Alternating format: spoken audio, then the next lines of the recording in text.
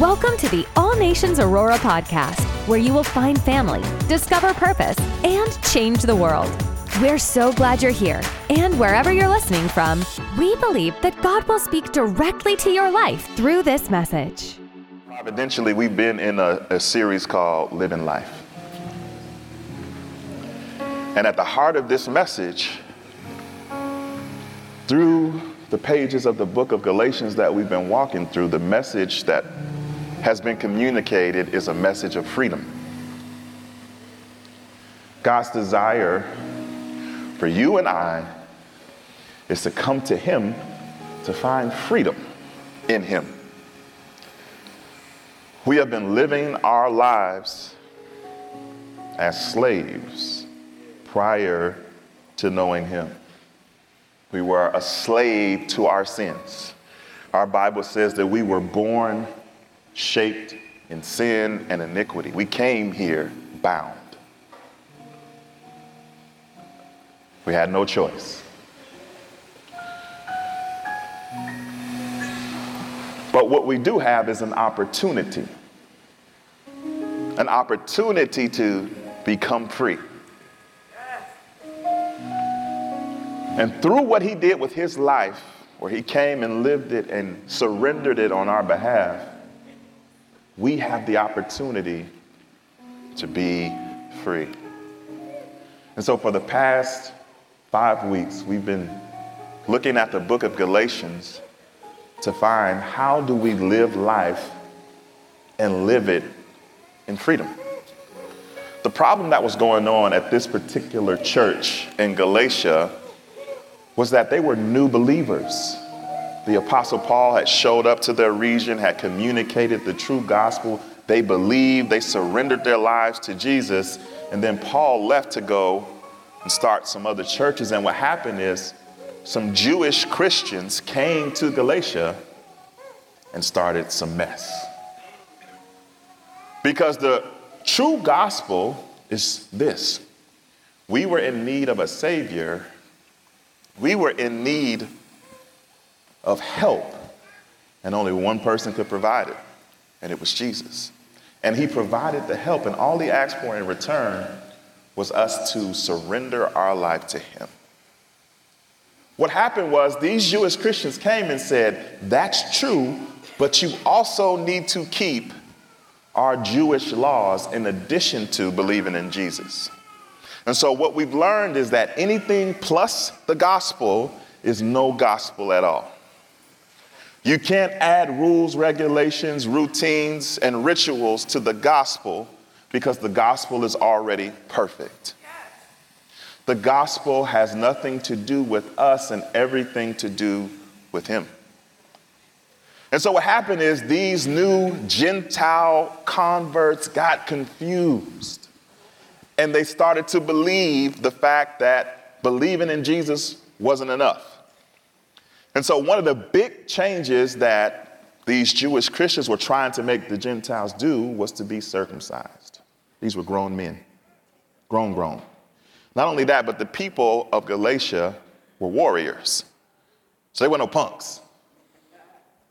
And yet they fell because in their minds, they wanted to be closer to God. And that's the trick of the enemy.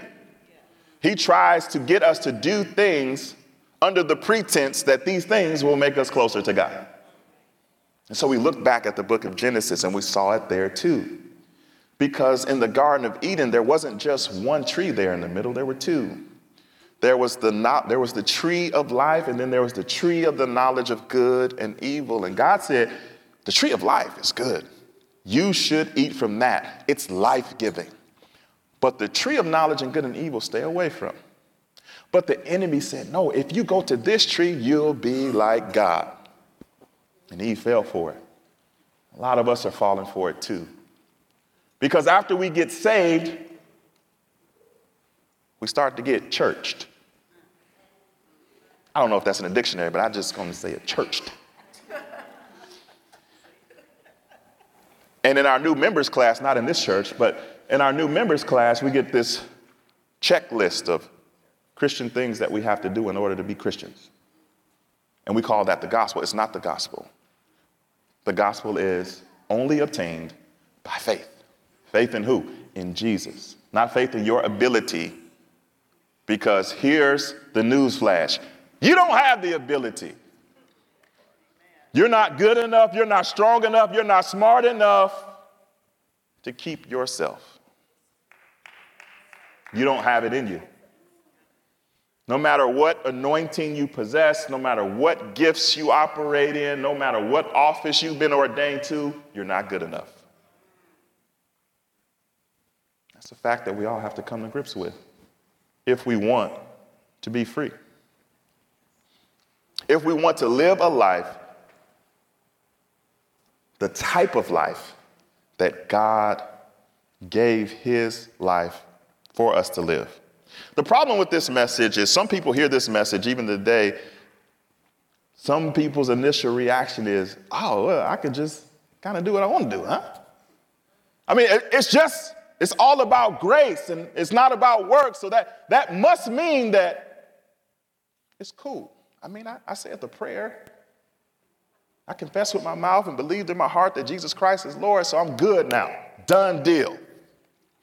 And that thought is why all throughout hundreds of years of church history, the church has done its best job to kind of mute the tone of the beauty of the gospel, because they're afraid, hey, if we just leave it the way it is, people might just be living any kind of way, living how they want to live. And so we need to add some stuff to it. We need to make sure we do communion first Sunday every month. We need to make sure that we have a 3-day fast twice a month. We need to make sure that we read at least a chapter of our Bible a day. We need to make sure that we are serving on every team that we possibly can, because the only way that I can stay is if I work hard. But that's not why Jesus came. Jesus came is because we can't do it. We don't have the strength to do it. We don't have the intellect to do it. We don't have the charisma to do it. We're not good enough. The Bible says, we learned this last week from Alan, that on our best day, our best praise is a filthy rag. The transcription is a tampon, a dirty one. That's on your best day. In his presence, a dirty tampon. So maybe we should all just bring it down a little bit. Maybe we should all just kind of realize just how much we need him now. Not then, now. And tomorrow. And every day thereafter. So we arrived this week. We're going to continue on. We are actually in chapter 5. So I want to invite you to Galatians chapter 5, verse number 1. It reads like this. So Christ has truly set us free. Now make sure that you stay free and don't get tied up again in slavery to the law. Listen, I, Paul, tell you this. If you're counting on circumcision to make you right with God, then Christ will be of no benefit to you. I'll say it again. If you're trying to find favor with God by being circumcised, you must obey every regulation in the whole law of Moses. For if you are trying to make yourselves right with God by keeping the law, you have been cut off from Christ. You have fallen away from God's grace. But we who live by the Spirit eagerly await to receive by faith the righteousness God has promised us. I'm going to read 5 again. But we who live by the Spirit eagerly wait to receive by faith the righteousness God has promised to us. So today I'm going to be speaking from the subject of living by the Spirit. Living by the Spirit. Let's pray. Heavenly Father, we just, in this moment, thank you. Thank you that you're here. Thank you that we're here. And thank you that we can hear directly from you in this moment. We ask that you speak to our hearts, change us, transform us into your likeness and away from ourselves. In the name of Jesus Christ, we pray. Amen. You know, there was a big time identity crisis going on here at the Church of Galatia. That was the heart of the problem. They were confused in their identity. They were trying to take on a different identity other than how they were taught. It reminded me of a situation this week where I went on a field trip with my son. Went to his school. I was excited. He was excited. The kids were excited. It was a great day. It was sunny outside. The weather was perfect. Finally, we were going to have a great field trip. And so I get there, I get to the classroom, I get the instructions from the teacher, and then we march on out and we get on the bus and we're sitting on the bus, and now it's time for the teacher to take attendance.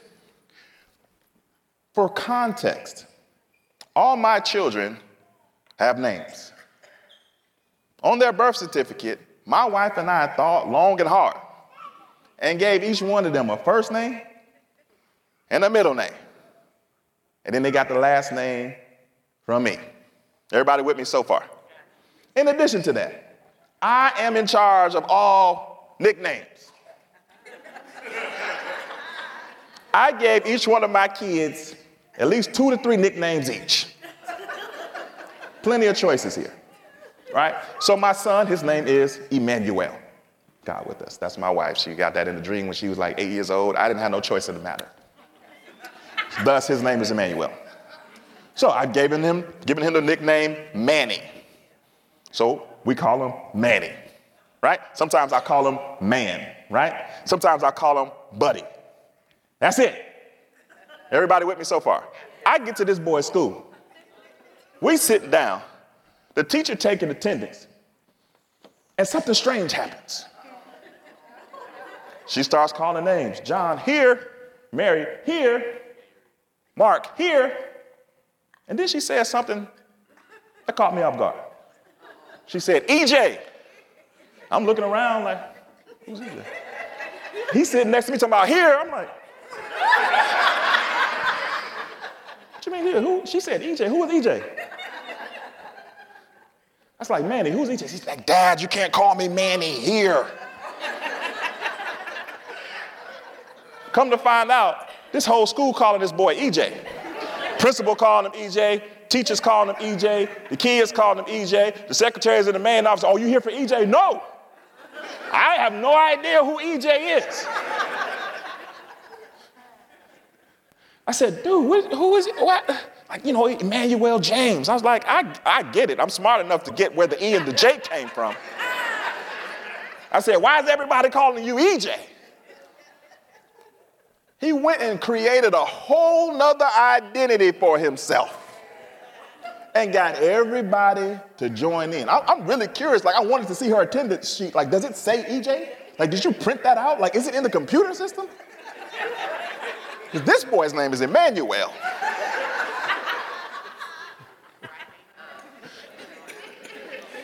But ain't that just like us? Our Father gives us a name. Our Father tells us who we are. Our Father gives us definition. Our Father gives us himself, his spirit, and we come into this world and we add on and we adjust and we make our own reputation, make our own name for ourselves. We create our own platform. We ain't even talking to him. We ain't even discussing it with the Father that gave us our name. And then we wonder why we end up so confused about what am I supposed to do in this life? Who am I supposed to be? Where am I supposed to go? What type of job am I supposed to? Who am I supposed to marry? We're all confused because we've created our own identity. We've shown up in the situation called the world, and we've crafted carefully how everybody is going to view us. We haven't considered the one who gave us life, the one who gave us a purpose, the one who gave us a destiny, the one who has called us. And we've gone about this on our own. And that leaves us vulnerable to the traps of the enemy. Because anything outside of God's will is a distraction. But if we don't understand God's will for our life because we refuse to consult him, those distractions start to look like opportunities. And we end up in a worse state than we needed to be if we just would have stayed with the pureness of our relationship with God. And this is what was going on at the church of Galatia. Paul, their spiritual father, had given them identity and purpose and a name and the gospel. And he told them what they needed to do and how they needed to surrender and what God would do for them as a result. And they forsook the identity that was given to them, and they took on this new identity because it seemed like an opportunity to get closer to God. If I take what Paul gave me and then I add this stuff, if I start to follow these Jewish laws, although I'm not Jewish, then I will be accepted. It's a mistake then, and it's a mistake now. We are far too often conditioned to think that the only way that God will accept me is by how hard I work. But the problem with that is that you're putting the spotlight on yourself. You're not surrendering, and you're not acknowledging the fact that all of your help comes from him, that you can't help yourself. That everything that you're trying to do, you need him to do. Everything that you want to do, you need him to. Everything that you're trying to rid yourself, you need him to get it out of your life. You can't do it. The gospel is that we were in need of help, but it's not past tense. You didn't just get saved then and no longer needed his help. You needed his help to come to him, and you need his help to stay with him. Just because you prayed the prayer, believed in your heart, and confessed it with your mouth was not the end of the story. You don't take on his identity and then add yours to it. Your identity is terrible. Your ideas are trash. You need his help to understand, learn, and operate in your identity. And the sooner, here it is, you realize it, the sooner your freedom comes. Because when we return to the law, when we return to rules and rituals, we return to handcuffs. We return to bondage. You stay in a perpetual state of not feeling good enough, not feeling up to par, wondering, does he accept me? Does he love me? Because you're basing it on rules and regulations instead of a relationship. When you're in a relationship with somebody, the health of that relationship is based on the communication therein. When you are not consulting the person that you're in a relationship with and you're trying to operate and move throughout life, that relationship is bound to suffer. No different than our relationships with our Heavenly Father. If we are trying to figure out where to apply for a job, if we're trying to figure out a business to start, a spouse to marry, a potential spouse to date, if we're doing all these major decisions without the Holy Spirit, we are trying our best to fail. We're really trying to mess our life up because we're basing it on just how smart, how many books we read, how many degrees we have, how much oil the preacher put on our forehead to determine our own decisions in life. Recipe for disaster. So, we're going to walk through a few scriptures in chapter 5 to come out of agreement with that way of thinking, that way of operating, that way of living, so that we can come into alignment and agreement with what God has for us. And what he has for us is a life led by the Holy Spirit. Let's talk about him for a second. Number one, it's a him. He's not an it. He's not a feeling. He's not an emotion. He is the third person of the Trinity. He's God. And the fact that he's God and that he is inside of every believer is so amazing. Okay, God, the Holy Spirit, is in you. Your frail, messed up, bipolar self.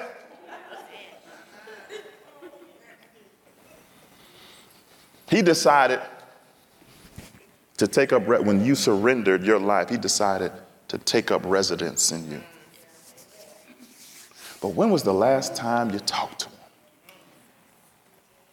When was the last time you let him take the lead and you played the background? Or are you so busy trying to drag Holy Spirit into your decisions? Come on, God. We over here now. Should be the opposite. We should be following him instead of dragging him in a different direction. So the first verse says this: so Christ has truly set us free. The original translation is much better, though. It says, for freedom, Christ freed you. For the purpose of Christ freeing you was for freedom. The purpose was not for bondage. The purpose was not for handcuffs. The purpose was not to keep you shackled up. There was one purpose in him coming and dying and resurrecting, and it was to provide you and I freedom. We have to get a hold of that. We have to understand that. The problem is we get scared at the thought of that because we don't think that we can maintain that freedom. And can I help you? You're right. You can't maintain that freedom. Here's some proof. Now make sure that you stay free. It's a warning, right after that. Christ came to make you free. Now make sure you stay free. Comma, make sure you stay free. That part is on you and I, but it's not on us to do alone. It's not on us to figure out by ourselves. It's an opportunity for us to surrender and commit ourselves to what the Holy Spirit has to say. I want to stay free, Holy Spirit. How do I stay free? Help me stay free. Keep me free, Holy Spirit, help. Yeah. And then he says, and don't get tied up again in slavery to the law. Now, your eyes want to go to the law, but what you miss was the word again. That means you was tied up before. That means you was bound before. And now when you operate in a works-based mentality, you get tied up again.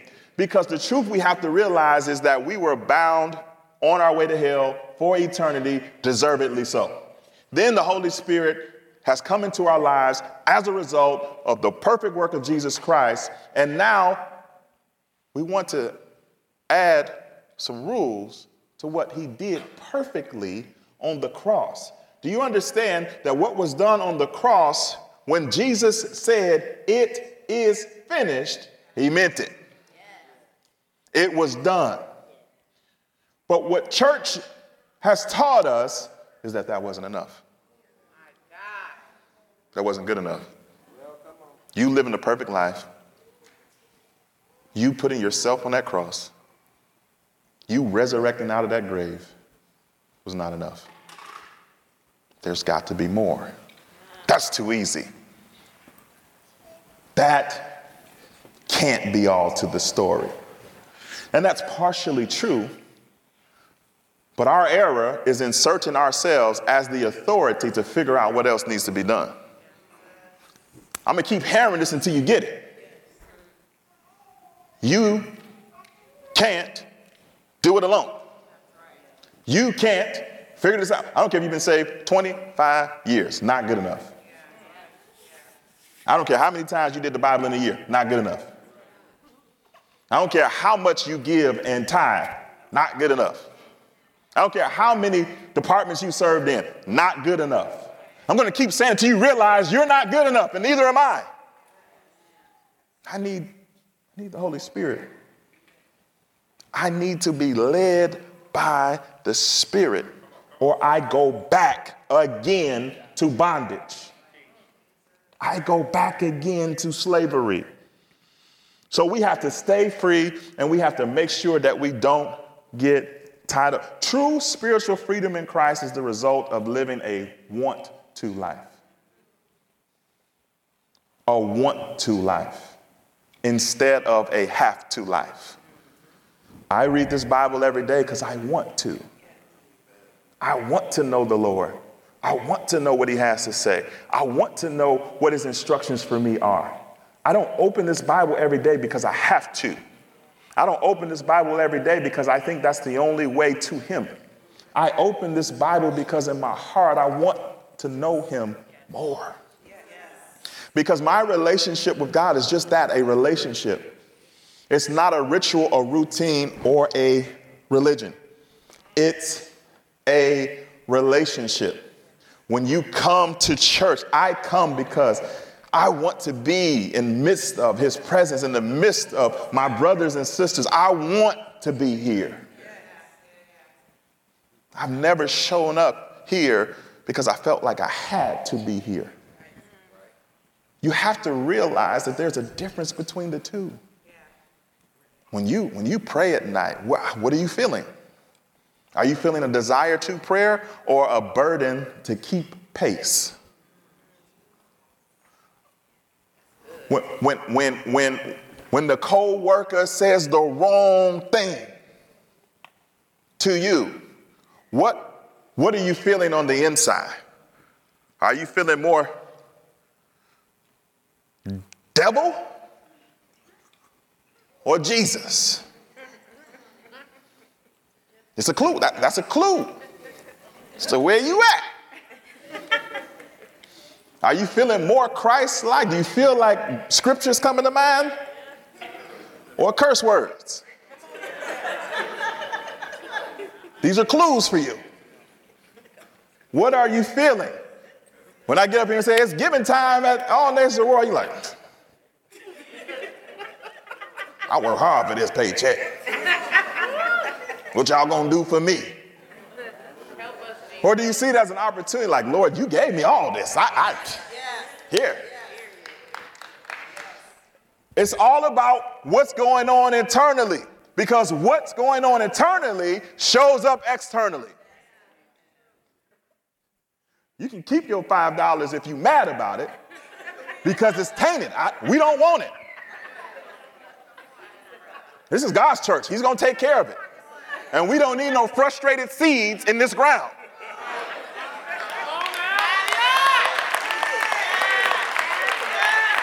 It's a heart posture. How do you feel in those moments? When we open up the altar and say, hey, if you need prayer, we would love to pray. Like, do you feel like this tension? Like, I don't know them. They don't need to be in my business. Who are they? That ain't the pastor. You got to ask yourself, where is that coming from? Why do I feel that way? Does that even sound like Holy Spirit? And if it ain't, who is it? So ultimately, we're faced with an either-or decision. We have to decide either Christ is our treasure, in whom we find our forgiveness and our fulfillment, or we look to our works as where we find our strength, where we find our connection, where we find our relationship with God. Do you think you can serve your way to heaven? Do you think you can give your way to heaven? Do you think you can pray your way to heaven? Do you think you can hallelujah your way to heaven?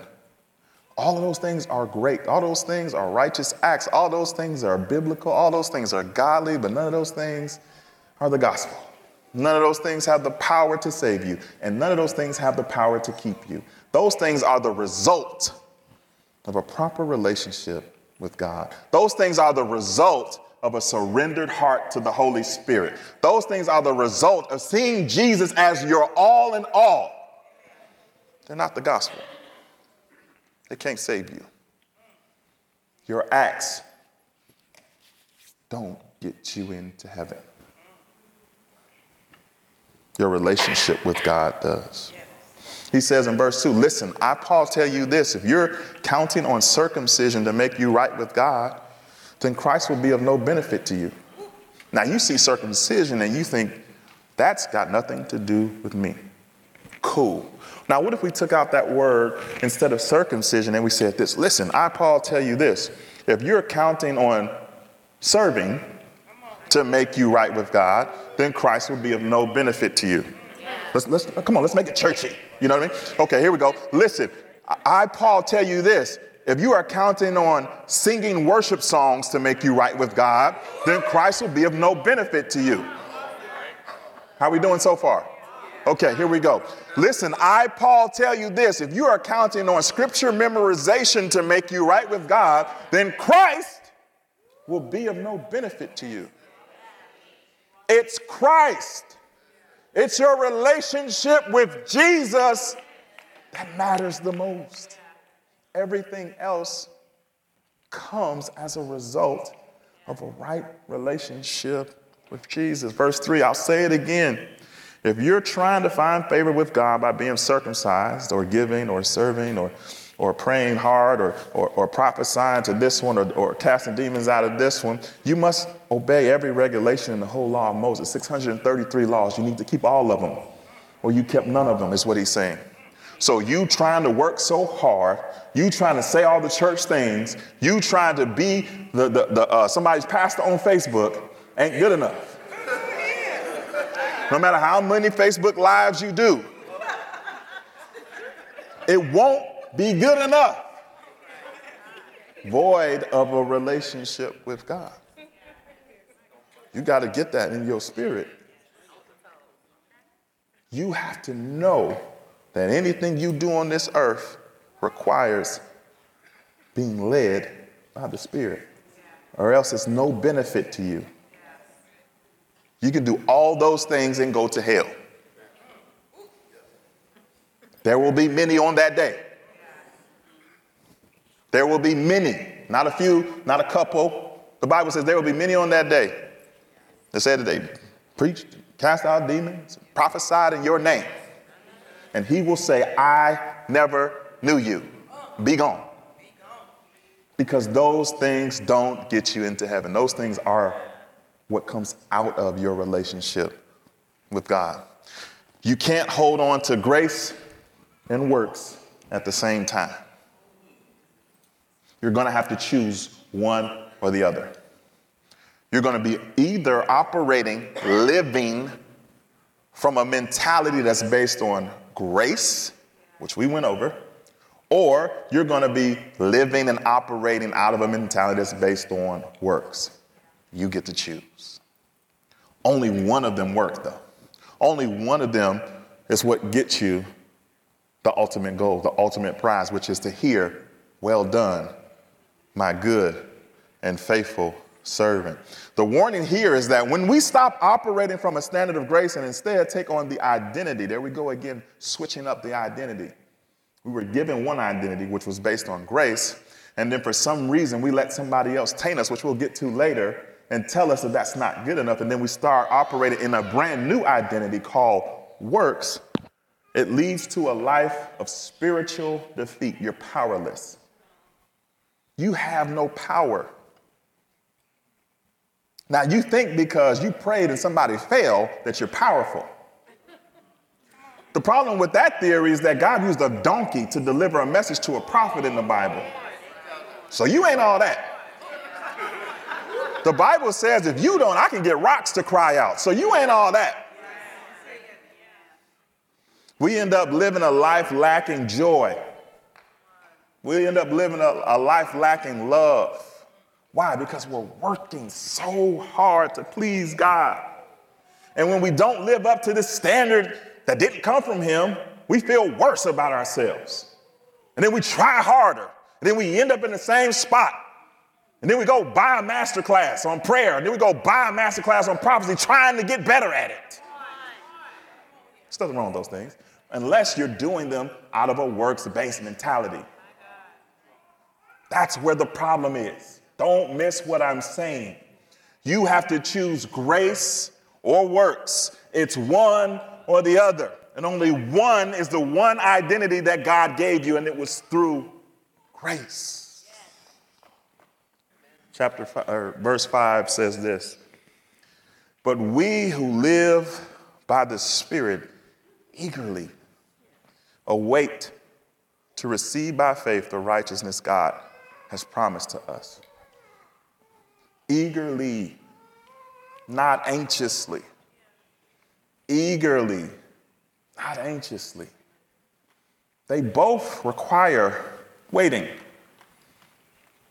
The word hope can be translated both ways, eagerly or anxiously. The difference between those two words is what's in our heart. To be anxious about something is to be worried. I hope it don't rain tomorrow, but I don't know. I don't have no control over that. That's an anxious type of hope. That's not the translation here. Eagerly is something that you know to be sure. It's something you have no doubt about. You're waiting, knowing it's going to happen. That's a different type of waiting. And that comes from a right relationship with God. We know he's going to show up. We know he's going to hear our prayers. We know he's going to heal. We know he's going to provide. Why? Because we have a relationship. We've been talking to him. We've been submitting to him. We've been committed. We know what he's telling us, and we're following after him. And so I'm waiting, knowing that he's going to show up, knowing that he's going to be there right on time, knowing that I don't have anything to worry about. I don't have nothing to fear as long as I am with him. Verse 6, for when we place our faith in Christ Jesus, there's no benefit to being circumcised or being uncircumcised. What is important is faith expressing itself in love.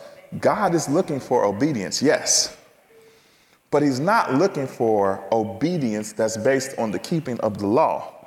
He's looking for the type of obedience that comes because you've accepted him as your Lord and Savior. I can program my phone to be obedient to me.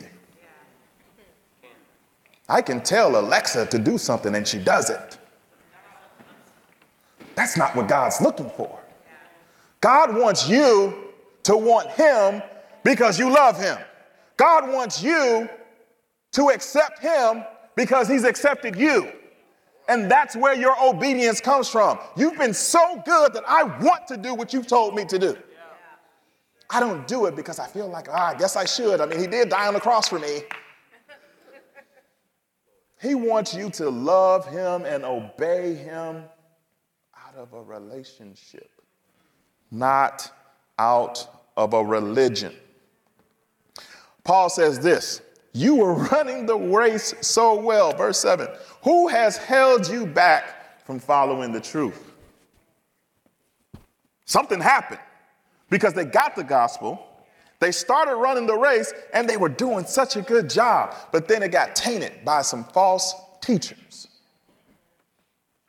Now, y'all go to this church, so you know ain't no false teachers. Thank y'all.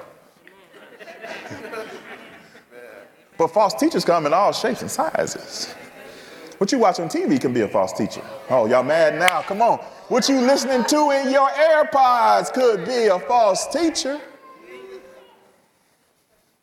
Who's teaching you? Where are you getting your teaching from? Is it your timeline? Because, you know, everybody's so scholarly on Facebook. Everybody's so full of revelation on Facebook. Everybody's so deep on Facebook. They put their words together. It sounds so good. And then it starts to shape our thoughts. It starts to shape our opinions. It starts to shape our worldviews. Because we esteem these above what the gospel actually says. We ain't even really reading our Bible like that.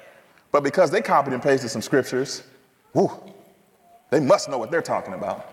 The problem is when you don't have the Holy Spirit guiding you, you can fall victim to anything. You can fall for anybody saying anything that sounds a little bit on point. Don't fall for charismatic people. Don't fall for people who seemingly have it all together. Don't fall for cute words and phrases and quotes. Fall for the Spirit of God. Surrender and submit. That means you should see everything through the lens of the Spirit. You shouldn't be attempting a darn thing without looking at it. What does God say about this? What does God want me to do about this? Because remember, Holy Spirit is God. He is God. And he's in your life. And for you to have God in your life and not consider him is foolish. For you to have God in your life and not consult him is insane. This world is too dangerous for you to walk alone when he's made himself available to you. You can't allow yourself to get to the point where you feel like you don't need him anymore. You can't allow yourself to feel like you've outgrown. I'm not on milk anymore. I'm eating meat. I'm researching theology, right? I'm studying justification and glorification and all the occasions. You ain't good enough still. You still need Jesus. Verse 8, it certainly isn't God. That's not who this garbage came from that you're believing. Because he called you to freedom. And when you add stuff to the gospel, you're no longer free. Does anybody want to be free? Does anybody want to stay free? Then you have to stay with him. You have to constantly come to the Holy Spirit to guide you. When was the last time you asked Holy Spirit to guide you? When was the last time you asked Holy Spirit to help you? When was the last time you asked the Holy Spirit to show you something? It's too quiet. That's not a good answer. Verse 9 says, this false teaching is like a little yeast that spreads throughout the whole batch of the dough. All it takes is a little deception to corrupt your whole heart. All it takes is a little heresy to take you completely off from where God pointed you to go. And it's a dangerous thing. And it's a reminder of how much we need him. Do you get that yet? That you need him? That without him, you won't make it. Without him, you will fail. Without him, you won't survive. You need him. Here's some more proof in verse 13. For you have been called to live in freedom, my brothers and sisters. But don't use your freedom to satisfy your sinful nature. So yeah, we're free. We're called to freedom. He died to give us freedom. But freedom has boundaries. Yeah, I used to play football, not NFL. I know I look like it, but I didn't. But here's the thing. If I take the football and I run out of bounds, I run up the stands, I get some popcorn, I run back down, I come back, and then I go to the end zone, it's not a touchdown. I left the boundaries of the rules of the game. As soon as I went out of bounds, the play was over. So although I'm free, I can run anywhere I want to.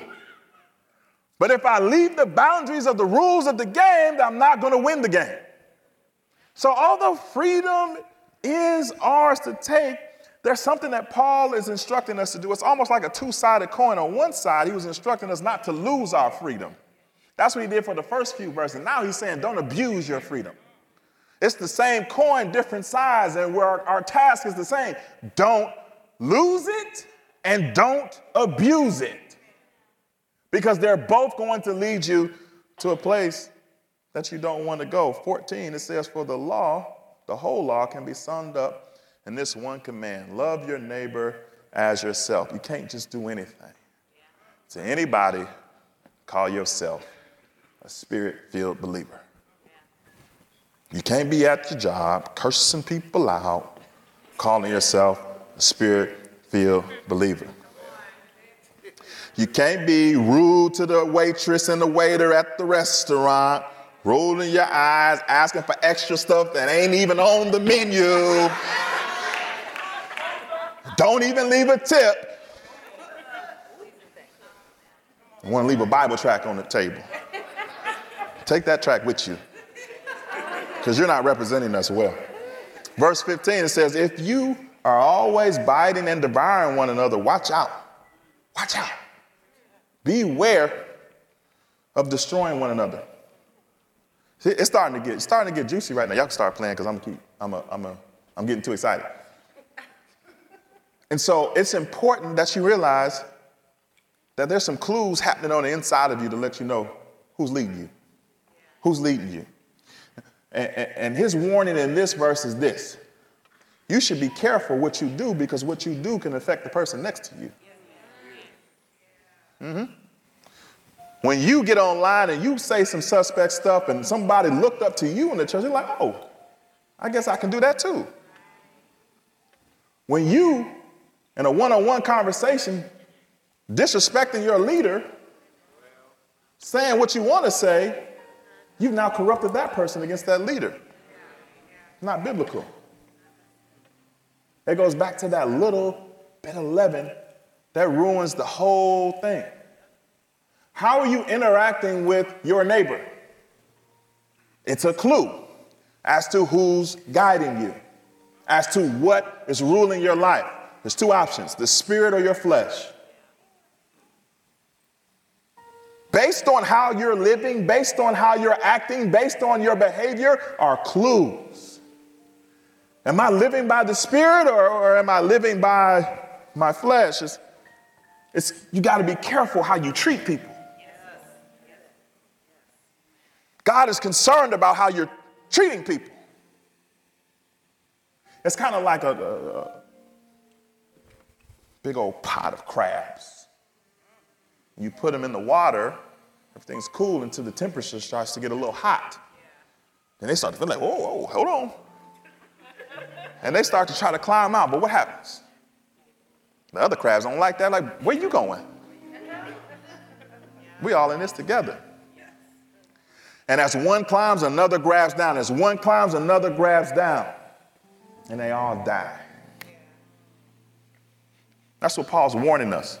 Not just how we act and how we behave as individuals, but how our behavior and how we act affects the body. Not just how it affects the body, but how it affects and appears to those outside of it. Because they're looking at you to determine if that God that you keep talking about is worth serving. And if you have a stank attitude every time they see you, why would they want to serve that God?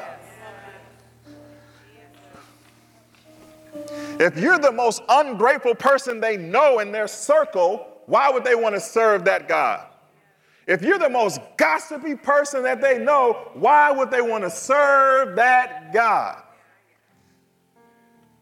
You are a representative of the kingdom, whether you know it or not. And here's what we need to understand in verse 16. So I say, let the Holy Spirit guide your lives. Let the Holy Spirit guide your lives. Then you won't be doing what your sinful nature craves.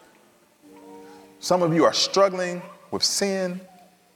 Some of you are struggling to get free. Some of you are struggling with your past and letting go. And the answer is let the Holy Spirit guide you. Let the Holy Spirit guide you. Because when you let the Holy Spirit guide you, you don't crave what you used to crave. You don't want what you used to want. You don't act like you used to act. And if you're still acting that way, you're not being led by the Spirit. You're not being led by the Spirit. You're not being led by the Spirit. Your flesh is still in charge. Your flesh is still running the show. He talks about it in 17. The sinful nature wants to do evil, which is just the opposite of what the Spirit wants. And the Spirit gives us desires that are the opposite of what the sinful nature desires. These two forces are constantly fighting each other. So you are not free to carry out your good intentions. the devil's not going to stop pursuing you. So if you are constantly living by the flesh, he has so much ammunition. But when you instead choose to live by the Spirit, then it becomes his battle. Then the Holy Spirit is fighting for you. That's why it says that you won't crave those sinful desires anymore, because you've given him the front and you've taken the back. And you're being led by him instead of you dragging him along on your own escapades. The key is to let the Spirit guide you. Here's the proof in verse 18. When you are directed by the Spirit, you are not under obligation to the law of Moses. When you follow the desires of your sinful nature, the results are very clear. Now we start to get into proof, evidence, to help you determine, what am I being led by? If my goal is to be led by the Spirit, then there are some things that I should see in my life. And if I'm seeing the opposite, maybe I'm not being led by the Spirit, and maybe I need to do something about that. Maybe there's some things about me that I need to nail to the cross that I haven't done so yet. Yeah. Here's some examples: sexual immorality, impurity, and lustful pleasures.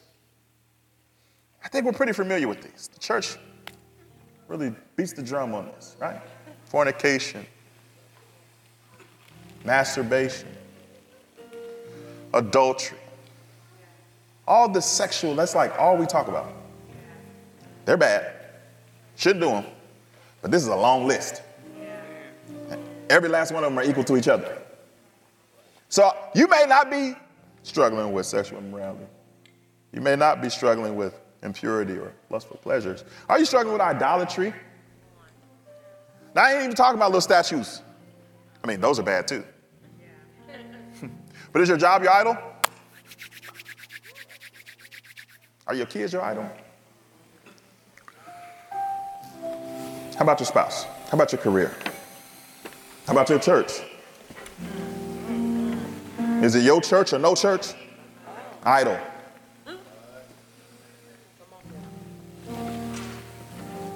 Is it your career ambitions? Anything that's above God, idol. Just as guilty as sexual immorality, sorcery, witchcraft, burning sage and talking to crystals, talking about I'm a Sagittarius, sorcery, hostility, you and your short temper, you and your ability to just snap off at any minute. It's a work of the flesh. It's a work of the flesh. Quarreling. Always starting something. Everybody the problem but you. But yet you at the center of all the problems. Jealousy, outburst of anger, selfish ambition. Ooh, that's a good one. I should be up there praying. I should be up there singing. I can preach better than him. You probably can. But God put me here.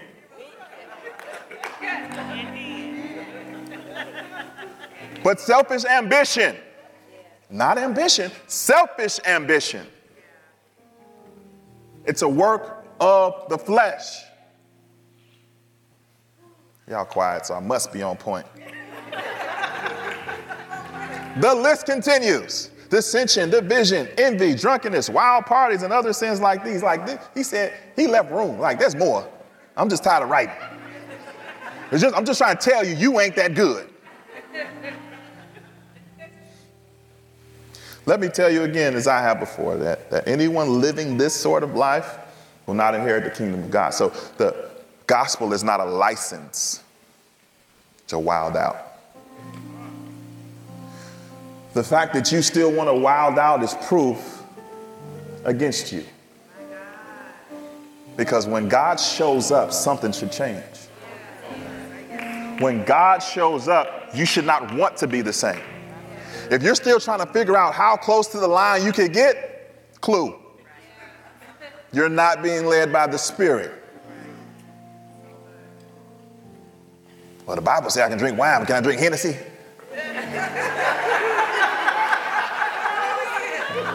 I don't know.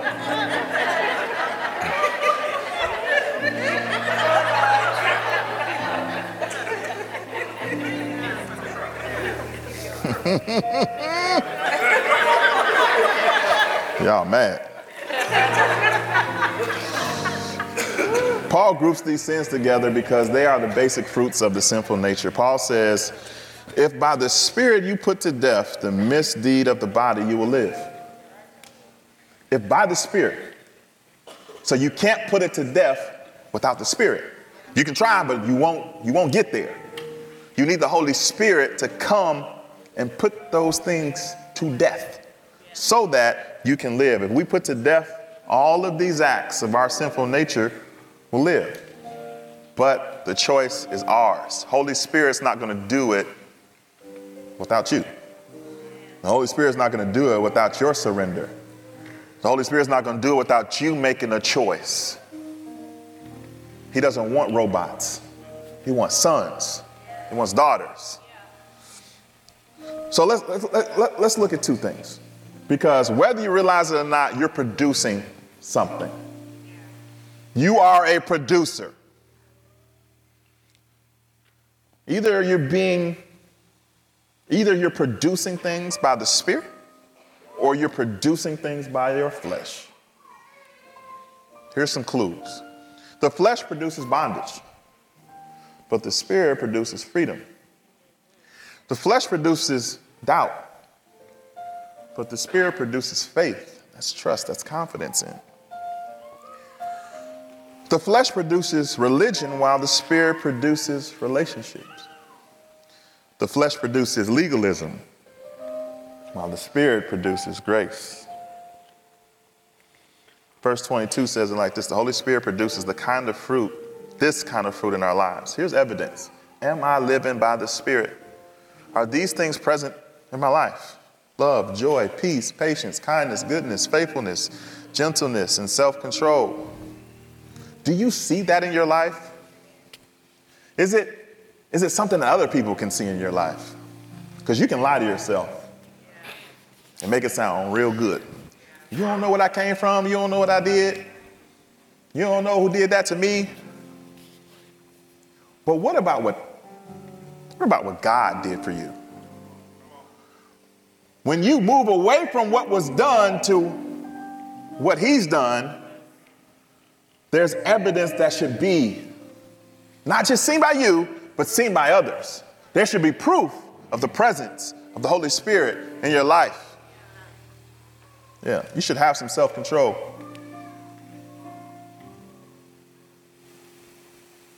I'm trying to figure out if I want to make y'all real mad or not.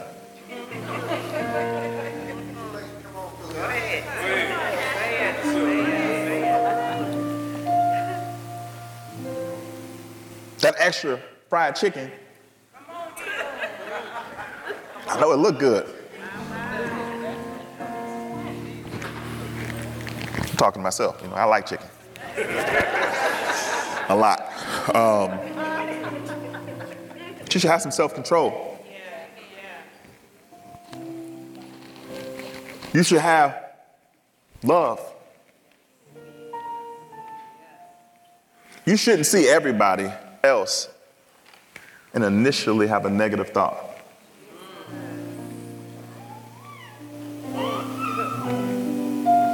You shouldn't automatically move to judgment because somebody doesn't do it the way that you do it.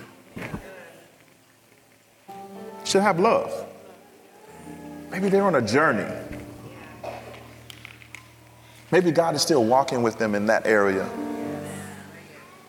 Who are you to condemn? Who are you to look down on? Proof of the Spirit being present is that you would love. Proof of the Spirit being present is that you would have patience. I mean, I know they getting on your last nerve. But how many times did you get on God's last nerve? Everybody's stuff look worse than ours, don't it? Until we really think about it. Until we really consider just how messed up we are, we won't be able to have the grace and the patience for somebody else's messiness. But Paul said there's no law against these things. Those who belong to Christ Jesus have nailed those passions and desires of their sinful nature to the cross and crucified them there. So you don't just nail them there, but you make sure that stuff is dead. I need to nail it there and watch that boy die. To know that it's gone. Since we are living by the Spirit, let us follow the Spirit's leading. Here it is, in every part of our lives. Not just the churchy stuff. I need him to lead every part of my life. I need him to help me at work. I need him to help me when I'm cooking. I need him to help me when I'm driving. I need him to help me when I'm praying. I need him to help me when I'm dating. I need him to help me when I'm married. I need him to help me when I'm parenting. I need him to help me when I'm spending money. I need him to help me find a promotion. I need him to help me to start a business. I need him to help me to love these unlovable people that I work with. I need him to help me to love my crazy uncle. I need him to help every area of my life. I need him. So how do we live by the Spirit? It's 3 steps and we out of here. Number 1, it requires me to see. It requires me to see. Psalms 119, 105, your word is a lamp to guide my feet and a light to my path. I need to consult this book, not because I have to, but I want to know what the Lord has to say. And I want to know what he has to say because I know it'll help me to live this life the way that he wants me to live it. I have to see what he has to say in order for me to live it out. To follow his Spirit. His Spirit is responsible for every word in this book. Every word came from the Holy Spirit through human writers. Number 2, it requires me to listen. Isaiah 30 and 21 says, your own ears will hear him. Right behind you, a voice will say, this is the way you should go, whether to the right or the left. Some of us talk too much. We pray, get up and leave. We didn't even take time to listen. We don't make time to listen for what the Holy Spirit has to say. We think that we need to be doing all the talking. And we're missing a beautiful opportunity to hear from God. So it requires me to see, it requires me to listen. And then lastly, it requires me to follow. So it's not good enough to just see what the Word of God says or listen to what the Spirit of God has to say if I'm not willing to follow what he has to say. James 1 and 22 says, don't just listen to God's word. You must do what it says. Otherwise, you're only fooling yourselves. So you came in here, you listened, thank you for staying. What are you going to do with it? What are you going to do with the words that you just heard? In one ear after the other, you're going to find yourself in it? Or are you just thinking about who else need to hear this? As soon as it hit YouTube, I'm sending it to such and such. What about you? What has God said to you about you?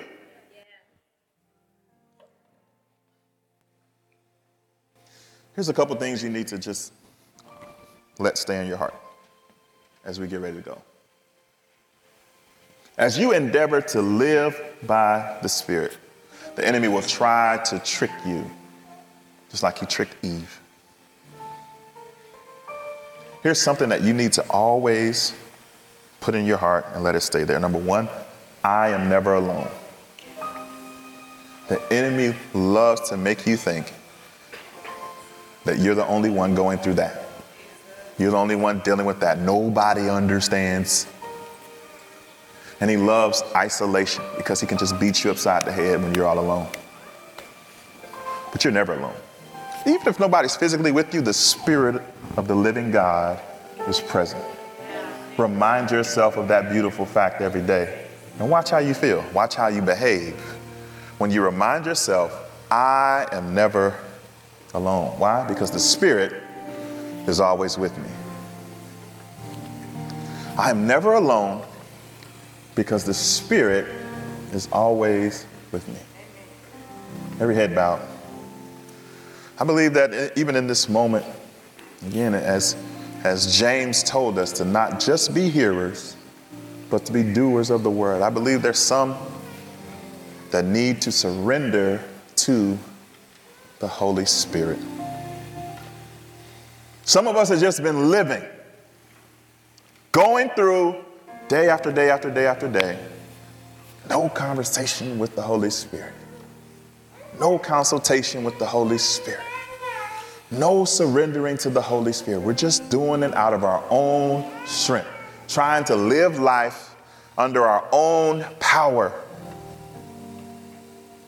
And as a result, we haven't quite arrived. We haven't quite felt as though we are where we need to be. That's because Holy Spirit is waiting for you to surrender to him. Holy Spirit is waiting for you to allow him to take the lead. Holy Spirit is waiting for you to move out the way. Move out the way.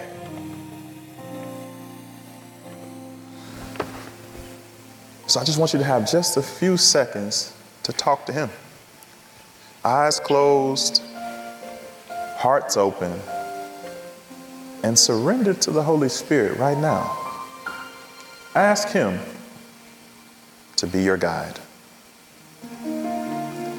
Ask him to take control of not just parts, but of every area of your life. It's personal. I can't do it for you. It's a one-on-one. With all eyes closed, if there's someone in here who feels as though they need to either surrender or resurrender, either commit or recommit back to the Father, I'm not gonna make you do anything crazy, but just can you raise your hand to him, not to me, but just let him know. I see you, I see you, I see you, I see you. Let him know, I see you. I need to get back to you. You can put those hands down. We're gonna pray. And as we pray, you can say this loudly, you can say it quietly. But just know that he's waiting for you, and he's happy to know that you acknowledge him and that you acknowledge the fact that you need to get to him. So we're gonna pray, and we're gonna believe by faith that God is gonna do just what he said that he would do. So Heavenly Father, thank you. Thank you for seeing about us today. Thank you for coming and speaking to us, letting us know that we need to be living a life that's led by your Spirit. Thank you for making your Spirit available to us. Thank you, Holy Spirit, for coming to be with us today. Thank you that you love us unconditionally. Thank you that we don't have to be perfect to come to you, that we can come in our brokenness, that we can come just as we are, and you're waiting to welcome us. Even in this moment, we realize just how undeserving we are. Even in this moment, we acknowledge that without you, we are absolutely nothing. So, Father, in this moment, we surrender. We surrender our lives to you. We ask that you take the front as we move back out of the way. Holy Spirit, guide every area of our life. We surrender our lives to you in totality. We believe that Jesus is the only way to you, O God. We believe that he came and lived a perfect life, died on a cross, got up out of the grave to set us free. Thank you that as we surrender to you in this moment, that we can find freedom in you in this moment. Help us to not lose our freedom. Help us to not abuse our freedom, but help us to walk in the freedom that you have granted us, led by your Spirit. And we just want to say, from this moment forward, have your way in our lives. And we surrender. In the name of Jesus Christ, we pray. Amen. Can we put our... Thank you for joining us today. For more ways to stay connected, visit us at allnationsaurora.com. Be sure to subscribe and share this podcast with your family and friends. Thanks for listening. Now go out and change the world.